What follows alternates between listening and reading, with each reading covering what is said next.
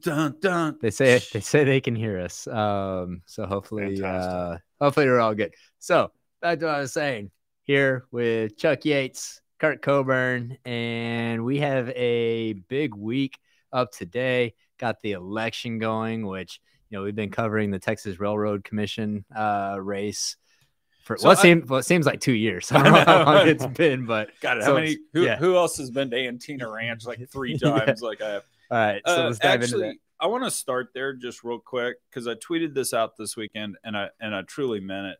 I think the Railroad Commissioner race this year, despite the theatrics and all that, was a really good thing. I think Luke Warford ran a good race. I think Jaime Diaz ran a good race. Sarah Stodgner, Pump Jack, all that ran a good race because, and Wayne ran a good race. We talked about what the Railroad Commissioner is, so I bet the public education on what it actually does is higher than it's ever been before. We talked about zombie wells. We talked about Winter Storm Uri. We had SB4 implementation and the discussion there. We fixed it. So we talked about the perils of too much government, not enough government, et cetera. So I actually think it was good for our business to have that done, because I will say this, and I know I've said it a million times, but I truly mean it. If we're going to avoid Europe, it's going to be done by Texans and within Texas. And it's going to be done outside of Washington, D.C.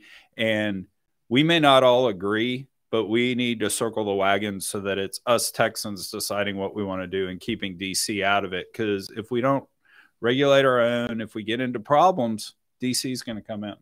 Yeah, I think,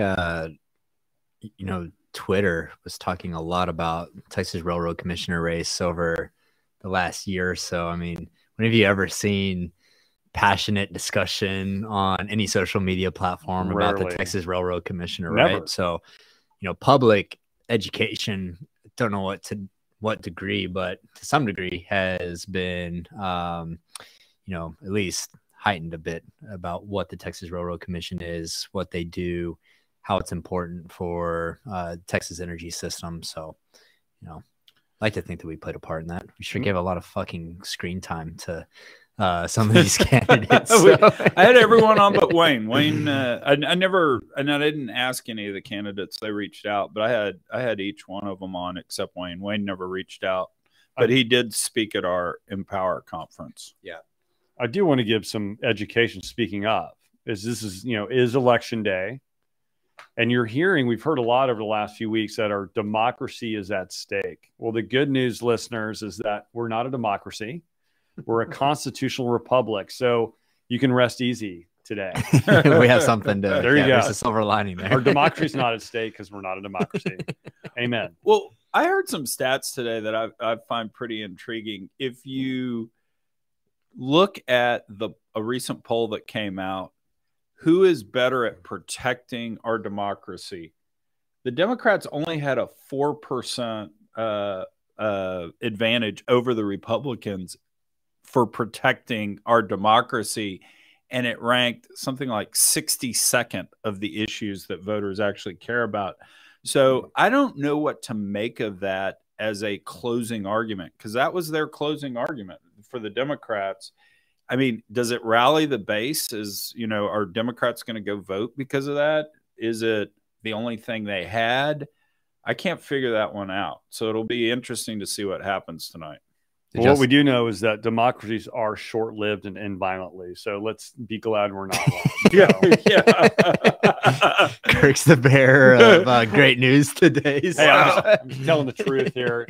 Read the now on to the Weimar Republic. And, did y'all see Elon's been pissing some people off, but there's been multiple reasons. Greatest troll of all time. Greatest troll of all time. And he spent $44 billion to do it. Yeah. That makes it even better. Yeah. Here you go. Putting up some mad money to do it. But no, he tweeted out that he's voting Republican this election cycle. And he said, hey, I've voted Democrat historically up to this point. And so I just love that. Let me add one bit of nuance to that just real quick and then throw your point in there. He actually wasn't saying I'm pro-Republican. He was saying I'm pro-divided government. Yeah, which I thought was an interesting way to look at it too. Yeah, that's exactly what he said. Yeah. And But I love this. There's a lot of confusion around, the past few years, Republicans and like oil and gas lovers hated Elon Musk, and he's like, oh, he's liberal, greeny, renewable. And now everyone that's liberal hates Elon Musk and thinks that he's a Trumper, and he's I aspire to be like Elon, and not from a wealth perspective, but I just want as many people to hate me as Elon. Like, that's just going to be awesome when you can just collectively piss off the entire world. Kirk, people ask me about that. What have you learned at Digital Wildcatters? And I go, Frack Slap wakes up every morning looking for an enemy. You need an enemy. You always need an enemy. You always need. Yeah. That's the thing. You have to have a straw man, somebody to go after. But no, it is interesting to your point that he's being called a MAGA Republican, and he voted for Biden. Yeah. I mean, but yeah. Hey, one thing real quick before we leave elections, and we're going to do a deep dive next week. So Mark Meyer wants to come on, and we're really going to study the races and what matters. You've got committee chairmen in both the House and the Senate. If the Senate and the House both go Republican, that'll swap. We'll talk about that. Interesting in the Arizona Corporation Commission. Right now it's a 3-2 advantage for the Republicans, but 2 seats are on the ballot. That has a lot to do with potential renewables and the IRA in Arizona, because what's been happening over the last few years is the Republicans have held, zero emissions by 2030, initiatives like that. They've held it off because of the Corporation Commission. So 3-2 Democrat could be interesting. That's their regulatory body, because I saw your notes on there. I mean, like Oklahoma's Oklahoma Corporation Commission, and that's who regulates oil and gas. But I was like, Arizona doesn't have oil and gas to my knowledge. I mean, I read this morning that Phoenix has the highest inflation of any city in the United States. It was at 13% last month.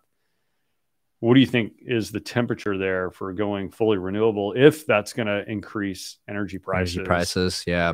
I don't know. I don't know that the public views renewables as more expensive. That's part of the issue. I mean, the Democratic claim, the environmentalist claim is, energy prices are so high because of hydrocarbons and that renewables are cheaper. So I'm sure someone in our audience actually knows the lower cost of energy in Arizona. It could probably send us a message. Yeah. I'm guessing. Funny thing on Phoenix, I was on TikTok the other day, and just like my whole feed is like things in Phoenix. And I'm just like, dude, Phoenix must be popping. Like, that's all. The Chinese are good. They want you to go to Phoenix. That's all my TikTok feed is. And then I realized I had my VPN on my phone set to Phoenix, Arizona. So it's bringing me all these local things. So I will say, if you need to get a place to eat in Phoenix, I can give you some restaurant tips, but no one's putting out any content about energy costs there. I will say this: top 5 of my meal of my life, Scottsdale, Arizona, F&B.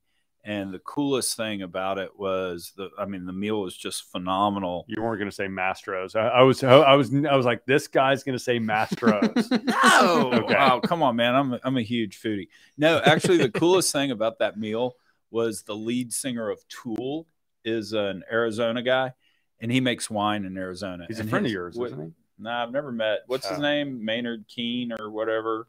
I don't know. But the lead singer of Tool made a Cabernet that was really, really good.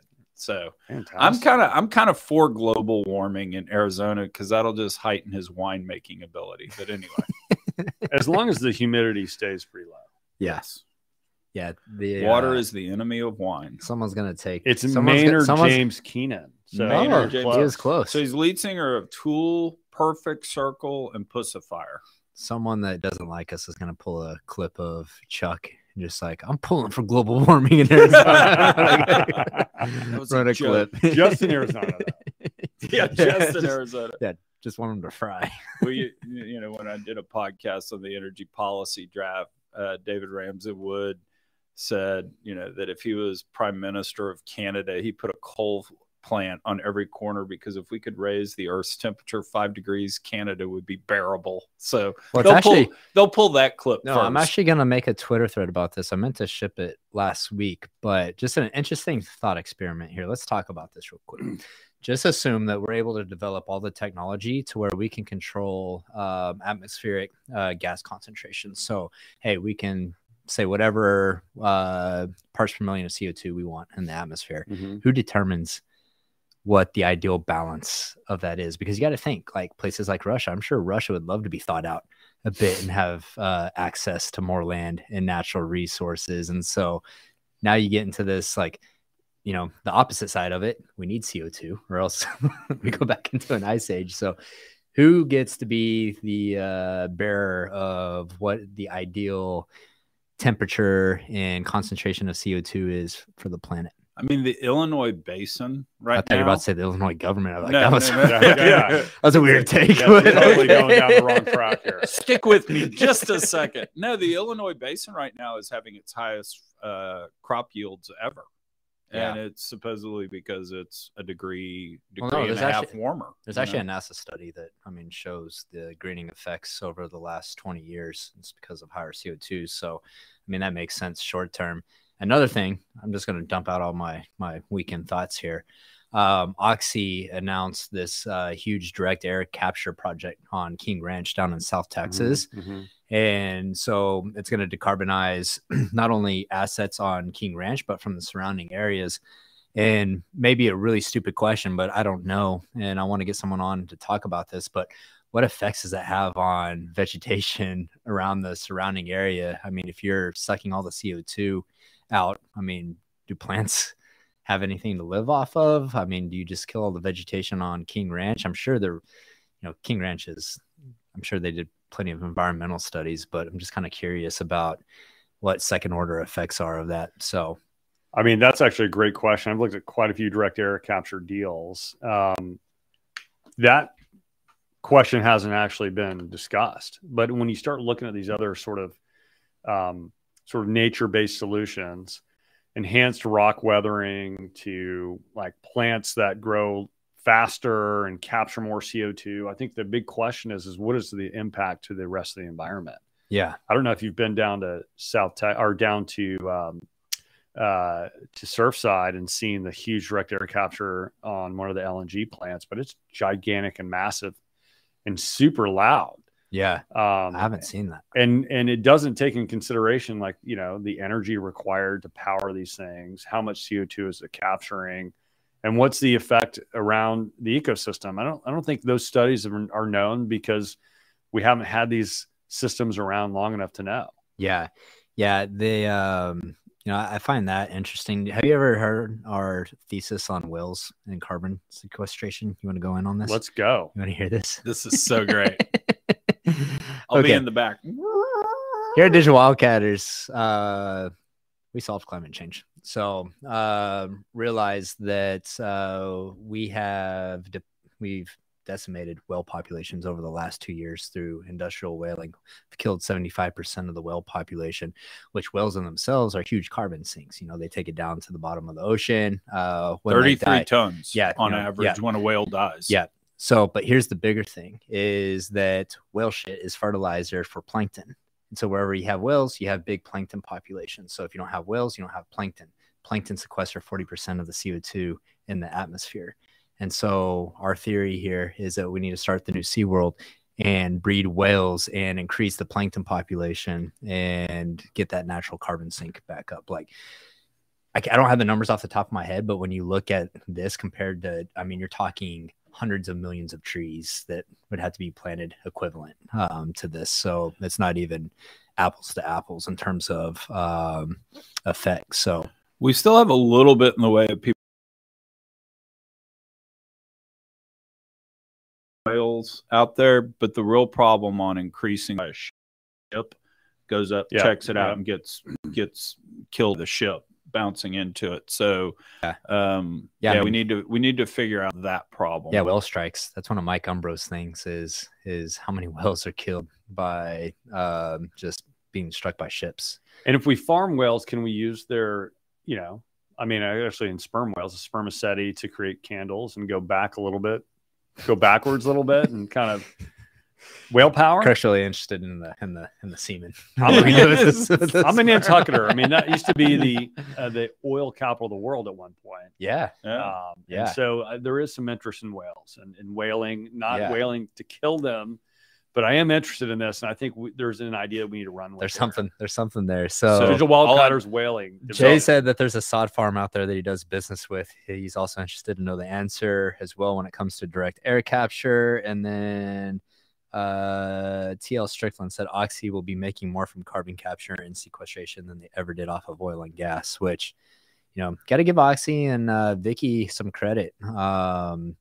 What they're doing with direct air capture, and they've been partnering up with some tech companies I know to see, okay, what can we do with the CO2 once we have it. So I don't know if Oxy becomes just a CO2 capture and sequestration company instead of oil and gas, or they focus on using it for secondary recovery on oil and gas assets. But got to give them some props, because back in 2020, people like myself included, like, what are you doing? You just over leveraged yourself buying this Anadarko asset. Now you're getting into CO2 capture. So as I like to say, the greatest thing that's happened since April of 2020, minus 37 to today, oil going from, minus 37 to touching 100. I'm smart again. Chuck's not that idiot we fired. Exactly. That doesn't look so bad, right? It's crazy how high commodity prices will make you look good. Beta always seems. Speaking of that, EOG enters into the Utica. Saw some flack going across Twitter about this. Chuck, what do you think? So they picked up typical EOG. Pick up almost 400,000 acres in Ohio. They spent less than $500 million putting that position together. They announced a 20-well pilot program. When I originally read this, I said, okay, EOG's going all in natural gas, but it's actually in the oil window.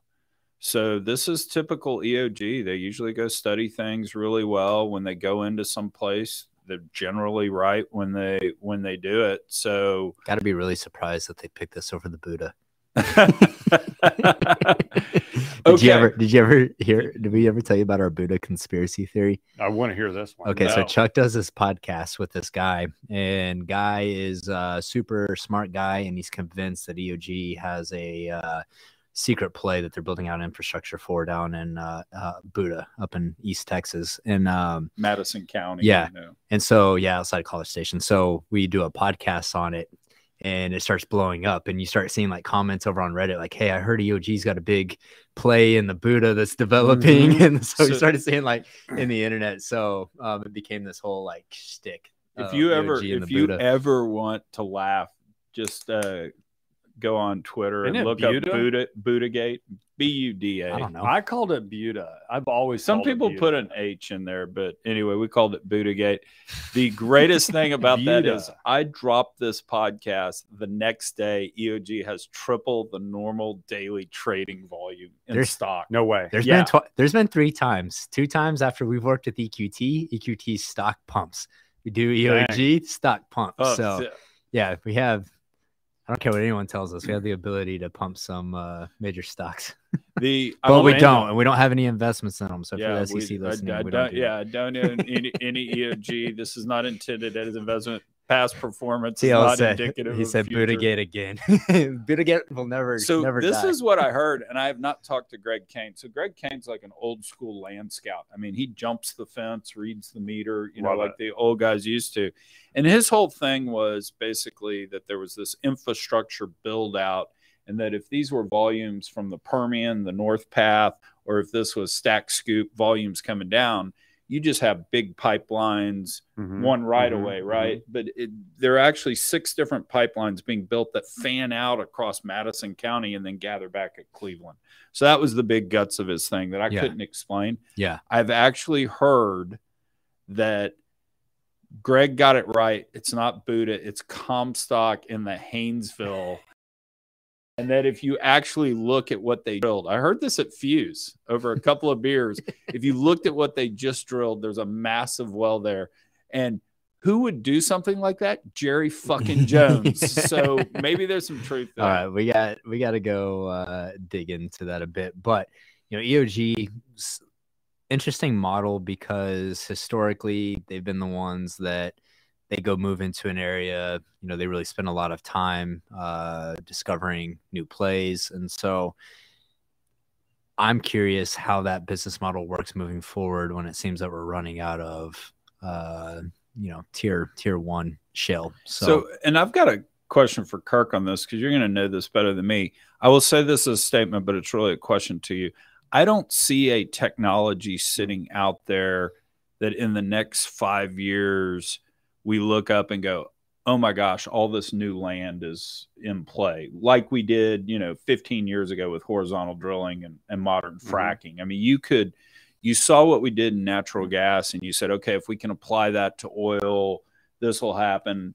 And it's not that you could pound the table, but you could, at least in hindsight, go, okay, I could see how that's happening. I don't see anything like that out there that's going to be a game changer in oil and gas production, development, drilling. It feels from like, a technology perspective. From a technology, is there anything out there that's in the lab or something?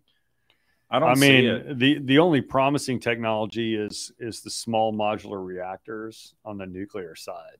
I mean, there's some cool tech there. Yeah. But on the oil and gas side, I think it's incremental. There's, I think, quite a few great investments out there. But let's look at it. I mean, if you think about like carbon capture and storage, for example, I don't know if you remember that project from 2016, the Petra project. That was the carbon capture project. It was $1 billion project that was put next to the NRG coal-fired power plant here in Houston. It's been mothballed because it didn't perform. So I think hard tech is still a place we need to spend a lot of time investing and thinking about. It's going to make a lot of improvements, because oil and gas is going to be needed. It still powers 80% of Europe. I mean, let's just go there for a second. And I'll get to that, because I've been thinking about Europe for a second. But ultimately, it's about incremental improvements, because we're going to need it. And there's been such an underinvestment because of what's happened lately.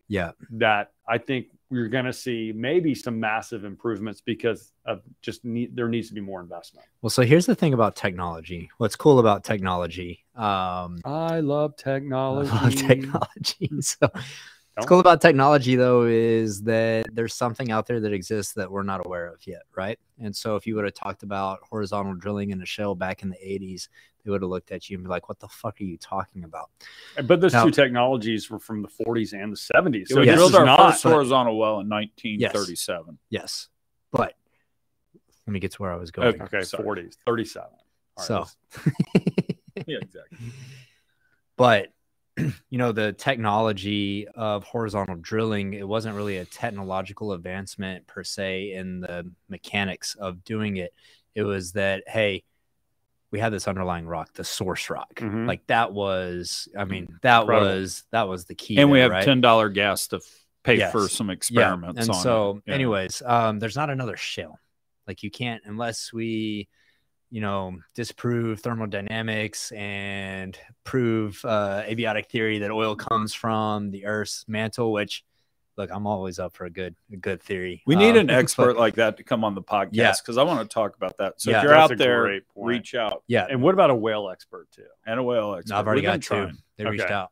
Okay. Yeah. Oh, cool. Yeah. Got some marine biologists that actually did studies on whale populations.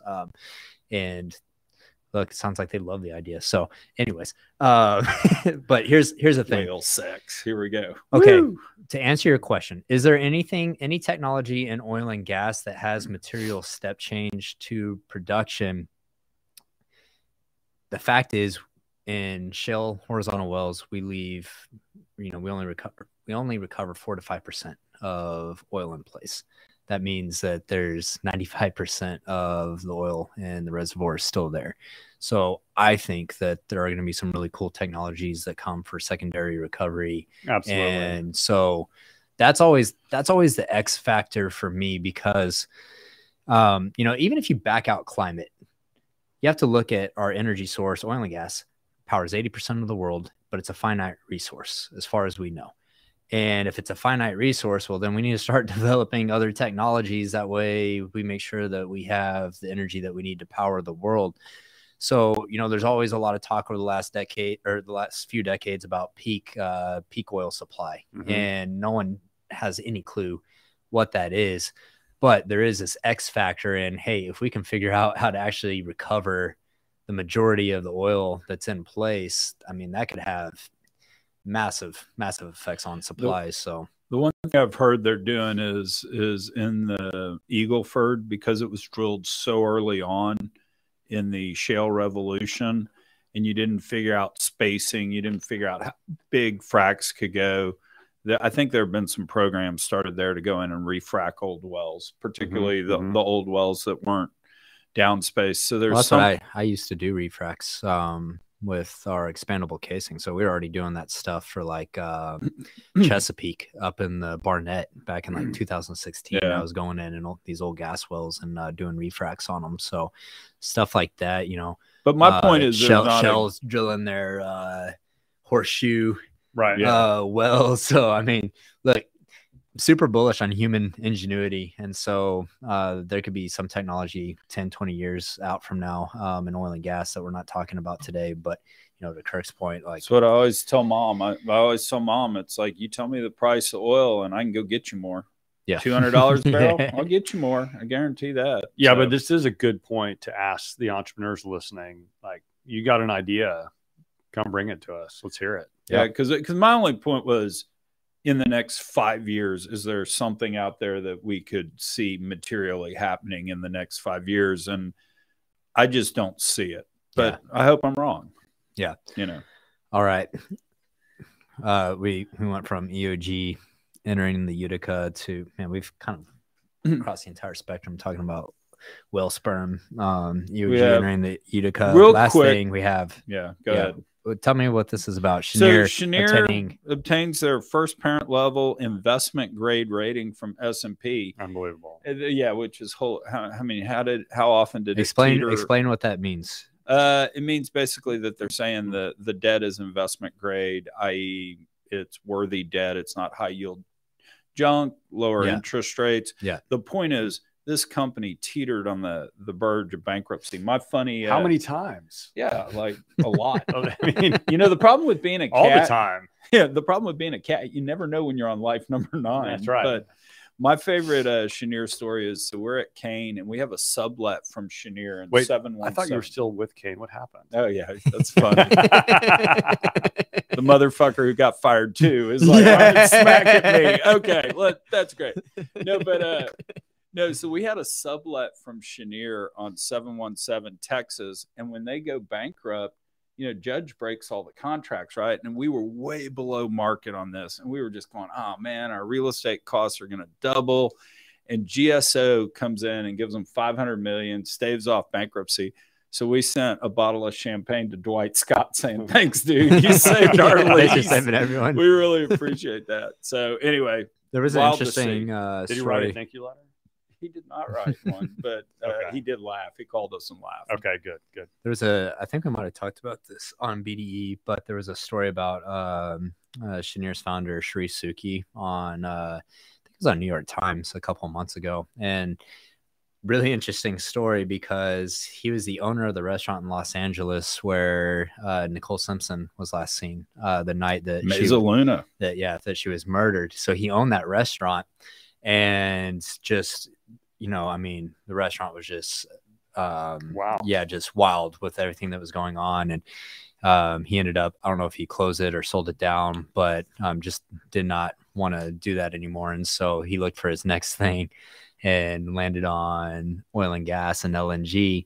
And so goes and raised billions of dollars, build an LNG import facility, because at that time, this is like 2008, I think, 2009, 2004. Yeah. Okay. So maybe a little bit earlier. Yeah. And before Shell, and raises billions of dollars, builds this facility. And then all of a sudden we became a massive producer of nat gas. And so then he had to go raise billions more to retrofit it. Yeah, to make it an export facility. So really just wild story there of how he went from restaurant owner to building these massive LNG and facilities. Now they're investment grade. Yeah, now they're investment grade. So my thing I love about, I watched the OJ trial I was fixated on it. And OJ's defense team talked about, going to his house, to Nicole's house, to Mesa Luna and all that was like hours of traffic. There's no way OJ did it. I drove into the neighborhood because I was in LA going, I wonder how long this takes to get. It was like 3 minutes, and I saw each one of those places twice. They're just all right there. Hey, wait a minute. They're still looking for the killer, Chuck. So this is Mythbusters Chuck edition. So my brother Jay actually saw OJ Simpson in the San Jose airport and walked up to him and said, "Hey OJ, I got a line on the real killers." And OJ freaked out and ran off. I used to tell this joke when I was in kindergarten. That's when all of that was happening. And the joke was, what did OJ ask the judge? And they're like, what do you ask? Like, can I have my gloves back? And, my parents and everyone thought it, like, I had no fucking context, like why that was funny. I just knew I heard it and I knew it got a laugh. So, yeah. So you use it. My favorite joke along that lines was, OJ did it. He did everything but leave his Heisman Trophy there. So, all right, we got finger of the week. I usurped it this week. So anyway, let's take a look.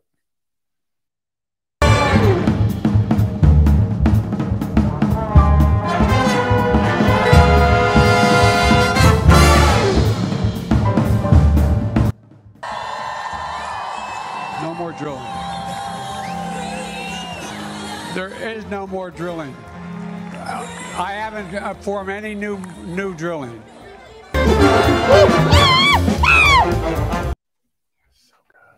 So good. The Biden close. I mean, literally his close to America, high inflation, all that is no drilling. What, 3 weeks after berating the oil and gas companies for not pumping more? He tweeted 24 hours after that. So he says that no more drilling. And then he tweets this: do you know how much 6 of the largest oil companies have made over the last 6 months? Over $100 billion. That money should have been used to expand supply and lower prices at the pump. How do you expand supply without drilling? Like, this is either just the biggest gaslighting. I'm not going to say the biggest because I believe COVID was the biggest gaslighting experiment. But I mean, just the amount of gaslighting here, or just fundamental misunderstanding of how oil and gas and energy works. You cannot increase supply without drilling. Well, last week, Chuck and I also broke down not only the net profits of Apple, Amazon, and Google, which way surpass the oil and gas industry, not only on an actual dollar basis, but on a percentage basis. So there's multiple gaslightings going on here. Yeah. Number one is we all know that oil prices are set by the global commodity markets, not the individual companies. And secondly is, hey, don't look over here because tech is making a killing on all of us that are stuck at home. Mm-hmm. We're using Amazon. We're using Google. Too bad for the small business guys. I mean, should put out of business. But let's go after the big bad oil and gas companies for raising prices. Well, I remember a tweet in 2020, Zoom, the video call Zoom, their stock had just, grew exponentially during 2020 and overtook Exxon's market cap. Yes. And I remember everyone on Twitter dunking on Exxon, being like, oh, this is a sign of the times. Zoom is now bigger than Exxon. I'm like, how can you not zoom out? No pun intended. How can you not zoom out and see what's happening? And now, ever since then, Zoom has, I don't know what they've drawn down, but something massive, probably 60-70%. And Exxon is just riding a wave. So that's it's a sign of the times. But we can be silly and funny here on Zoom down 68% on the year.